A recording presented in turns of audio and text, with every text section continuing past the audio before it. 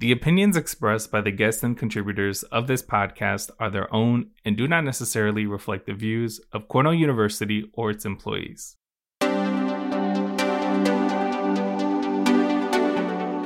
Welcome to the Inclusive Excellence Podcast. June is LGBTQ plus Pride Month, a month that recognizes the 1969 Stonewall Uprising that took place at the Stonewall Inn in New York City. To honor this month, we have collaborated with the LGBTQ plus colleague network group at Cornell to create a special series called Beyond Binaries.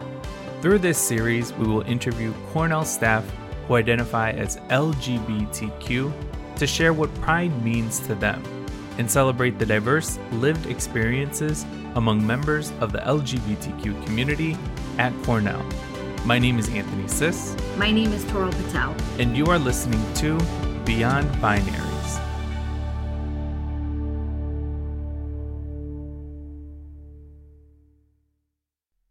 Before we start, we'd like to warn you that this interview contains a brief conversation on the topic of suicide, which may be upsetting to some listeners. For resources on this topic, please view our show notes for this episode. Sue, thank you so much for being our first guest on this series, Beyond Binaries. And so just to get us started, if you want to share your name, your pronouns, your role at Cornell, as well as any other salient identities that you hold. Sure. I am Sue Brightly. I use she, her pronouns. I work in HR communications. And my identities are queer, middle-aged earthling artist. Awesome. Well, to get us started, I wanted to ask you a question. So I'll be asking each of our guests for this month a different question related to Pride Month.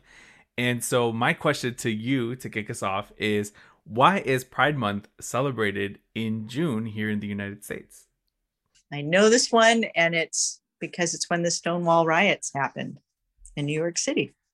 Exactly. So in June. So here in the US, we celebrate Pride Month specifically in June as a result of the Stonewall riots that occurred in June and July of 1969. So it's been a while, but I think it's really important that we remind our listeners about this event, why it's important. And so there's a ton of research. And if you go on our diversity website under DEI celebrations, you'll be able to see some of those links and get a little bit more information about what the Stonewall riots were. So please feel free to do that. Link is in our show notes. All right, Sue. Well, I want to acknowledge, that you are not only a member of the community, but you also play a really key leadership role, particularly with the LGBTQ colleague network group, or CNG for short. And so for our listeners who might be listening outside of Cornell, these are our employee resource groups. We call them CNGs. And one of them is specific to LGBTQ identity. And Sue, you are the chair of the CNG. And so I wanted to just get a little bit really in regards to what your experience has been. What can you tell our listeners about the CNG itself? Okay. Well, most of all, our CNG is a place for LGBTQ employees to find community and support. And we provide social and networking opportunities, and we advocate for our employees at Cornell. And we also work to give back to our communities and provide support for recruiting talent to Cornell. We have monthly meetings, we have discussions, we have guest speakers, and it's a great place to meet other LGBTQ employees and just get to build the community and know the community. And I just want to acknowledge that for you, this was a big transition into this role too, right? And so if you could just share a little bit about what your experience has been in terms of playing a leadership role in this. And I know this is a big leap for you, so I want to acknowledge that, but also give you a little bit of an opportunity to just maybe share some insights, share what has changed for you, what growth has come about by being a chair in this CNG. Well, the opportunity to be a chair of the CNG it definitely was a push for me into my discomfort zone, because I'm much more comfortable behind the scenes and providing support rather than really, helping to drive anything or be in front of people. So even just this interview is really challenging. It's in my discomfort zone, but I really appreciate that. That's really where growth happens. And I appreciate the opportunity. And we have a great group. We have a wonderful board of really experienced people and caring people, compassionate people, people that really care about our community. And so that's actually made it a lot easier. And then I think on a personal level, the CNG has meant a lot to me individually, because like my whole coming out experience has been while I've worked at Cornell. So finding the CNG and being able to come to the meetings, I was able to meet other people who shared the same perspective, shared the same, similar experiences. I discovered I was not alone as being like this only person ever in her 50s to have a identity shaken to the core and discover or rediscover myself. And that's meant an awful lot. That's meant a tremendous amount to my feeling confident at work and feeling a part of a community. It's been really great. So I'm very grateful that the CNGs exist, and I'm really grateful to have an opportunity to give back and hopefully to help other members of our community to experience that same feeling of support and belonging. Absolutely. I love that. I love that answer. So when you hear the word pride, what are some words, feelings, sentiments that immediately you think of? Well, pride is the opposite of shame. And I think I was brought up in a mindset that, there wasn't really any pride associated with anything LGBTQ. I think a lot of us grow up in that kind of environment. So the absence of shame is sort of the beginning of it. But for me personally, I feel that pride is that ability to feel comfortable, expressing yourself as yourself in front of anyone. And that's a really empowering feeling. The other thing I feel with pride is gratitude. It's synonymous for me because I'm myself very conscious of the fact that I couldn't have a sense of pride if it weren't for all the people who have sacrificed and continue to sacrifice to have LGBTQ rights and equality. Pride couldn't happen without all that. So I have an immense sense of gratitude that's just right there with pride.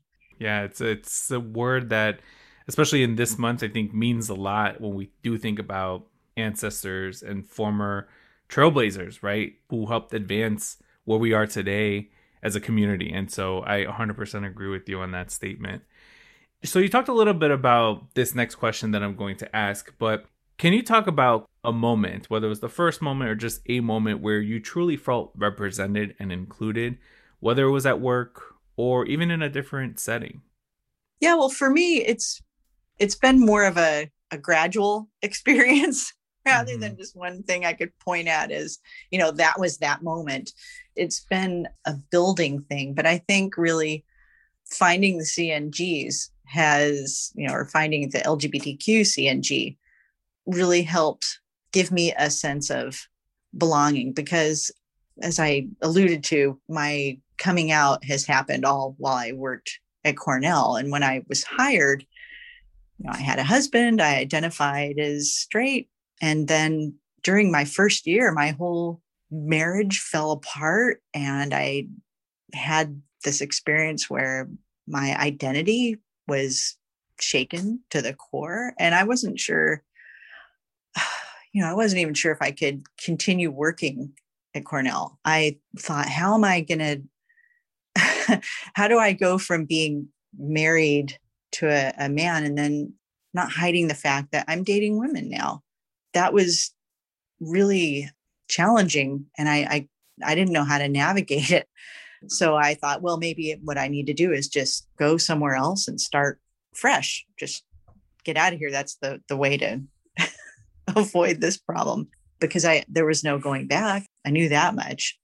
But I found a good therapist and I found other people. I was amazed to find as many other people like through the CNG that I wasn't the only person in my 50s to go and do this or to have this happen, this realization. And it means a lot. The thing is, I was so worried that somehow I was going to not be respected, or, that people would look at me differently. By the time you're in your 50s, you kind of have, or at least I had this expectation that, you're someone who's got their head on straight, knows what they're doing. And there's a certain kind of confidence that, at work, people will have confidence in you. And so if I was just worried that people wouldn't have any confidence in me anymore. But it turns out that all those worries didn't come to pass. I've been completely accepted and found nothing but support from my coworkers and colleagues. It's meant a lot to me. It's meant the world to me that I've been able to stay here because I love my job. I love where I work. I love the people that I work with. So I'm very grateful for that. And it shows, I really, for our listeners, right? Like I could see you getting a little emotional, like physically, and sharing that with us. And so I just want to acknowledge that and thank you for your vulnerability and sharing that on the show. But I think it's an important one that needs to be told. And we've talked about this outside of this recording, but yeah, it's these types of stories, right? Your story, and just knowing that it's not unique to just you, right? That there are other people going through this. I think it's just so important. It's so important to not only hear it, but to elevate these stories. And so once again, I just want to acknowledge how much you've shared with us so far, and just want to thank you for your vulnerability and for showcasing that and sharing what you've just shared. So I really appreciate it. Thanks, Anthony, for giving me an opportunity to share it. Because I do keep thinking, if I'd have heard, I could have felt so much better, I guess, or maybe worried less if I had heard other people going through some of those same things, and that, yeah, you can get through it and everything can be okay. It means a lot. So thank you. Why should people care about Pride Month? What is the importance and significance of this month to you? Well, where to begin? People should care about Pride Month because LGBTQ people are still fighting for equal rights. And there's states where rights and protections are being rolled back right now, like the ability for LGBTQ people to adopt children and to have access to medical care, to not be fired from their jobs. And, even though a lot of progress has been made, there's still horrible murders of trans women happening in this country. And queer people suffer disproportionately from inequities in access to mental and physical health care. And people still continue to be discriminated against and bullied and suffer cruelty. And there's kids that are committing suicide because they're bullied so badly just for identifying as queer. And, I think Pride Month gives us the opportunity to educate and share the humanity of our community and the stories, because queer people are everywhere. We're your families, we're your neighbors, we're your coworkers. And the more you know, the more you can build bridges instead of, have fear. And I think that's really important. That's an important thing for our society. It's an important thing for, the workplace is acceptance. You gain acceptance by humanizing and by getting to know people. And I think that's where the importance of pride is. A couple of things I really wanted to highlight in what you shared as kind of relevant issues that are still affecting the community is the homelessness issue. So according to a recent study from Chaplain Hall at the University of Chicago, LGBTQ youth are 120% more likely to experience homelessness than non-LGBTQ youth. That's a ton. And the fact that in the United States alone, 4.2 million youth experience homelessness each year. So 120% increase from non-LGBTQ youth. Huge issue. And I think it's definitely one that I think about a lot. And you also mentioned something I hadn't thought about in a while, which was the suicide rate. And so, in particular, when I think about Pride Month and the importance of it to me too, I think about right when I was just about to come out, or rather was still kind of in trying to understand my own identity, right? As at the time as somebody who identified as gay, I remember specifically one incident, which was Tyler Clementi. He was a college student at Rutgers University, and he committed suicide due to bullying. And this happened my freshman year in college, which like a few months after I then ended up coming out to my family and close friends. But I just remember his passing just being one really heavy, because I was just thinking about what it would look like for me to come out. And yet hearing about this suicide, hearing about the fact that it happened on a college campus, it was kind of jarring. Like I was like, should I do this? Like, should I not? And what were the risks? And I just remember that time period, just hearing a lot of stories, particularly among college students like that. And then to then hear later on, like even children that were younger who were contemplating or doing the same thing, was just really hard and heavy. And I think months like this, like Pride Month, yeah, it's celebratory, but it's also, I think, a time to really sit and reflect on what are some of these current issues, many of which you've already named, that still affect the community, that serve as a reason to not only celebrate, but to also recognize like the real issues, like the real barriers, systemic barriers, and access to healthcare and other resources in order for everyone within the community to feel like they can live a fruitful and authentic life. I think that's so important. Yeah, that's heavy.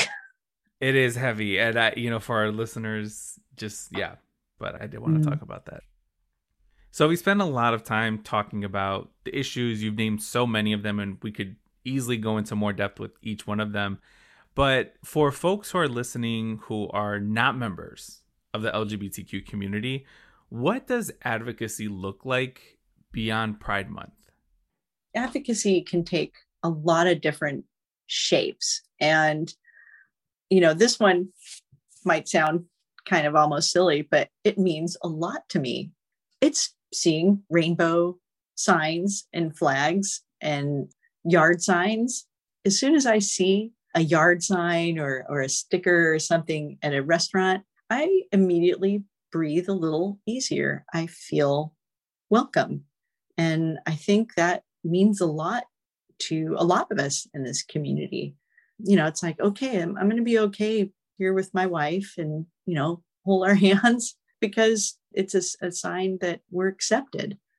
So that's one way that I think anybody can, show support or advocacy. It's a simple way. And I like simple things. There's a lot of other simple things to do, like include your pronouns in your emails and everywhere else. Get used to saying them at, meetings. And I know even for myself, I make mistakes all the time, and it's a process, a learning process, but it makes such a difference for people. So why not do something really simple and, help other people feel welcome and that they belong? So that's a really easy one. Another easy one, go through your forms at work. What forms do you have that require gender identification? If you're just, have an M or an F, no. Add a few more letters there. It's not hard. It's a simple thing to do. So those are just some really easy, simple ways I think our allies can get involved and show support. Right. Oh, goodness. When I think about gender and then I read male and female, I'm like, that's not gender, that's sex. Like, it's, we need to allow for more options for people to self-identify, to get more accurate data and representation of people within the community. So just want to special asterisk that one, especially with the forms. Yes.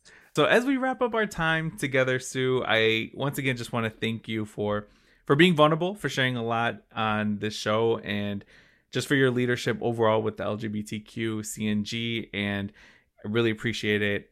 And so I just want to end on a more positive note and ask you, how do you plan on celebrating Pride Month this year? Rainbows.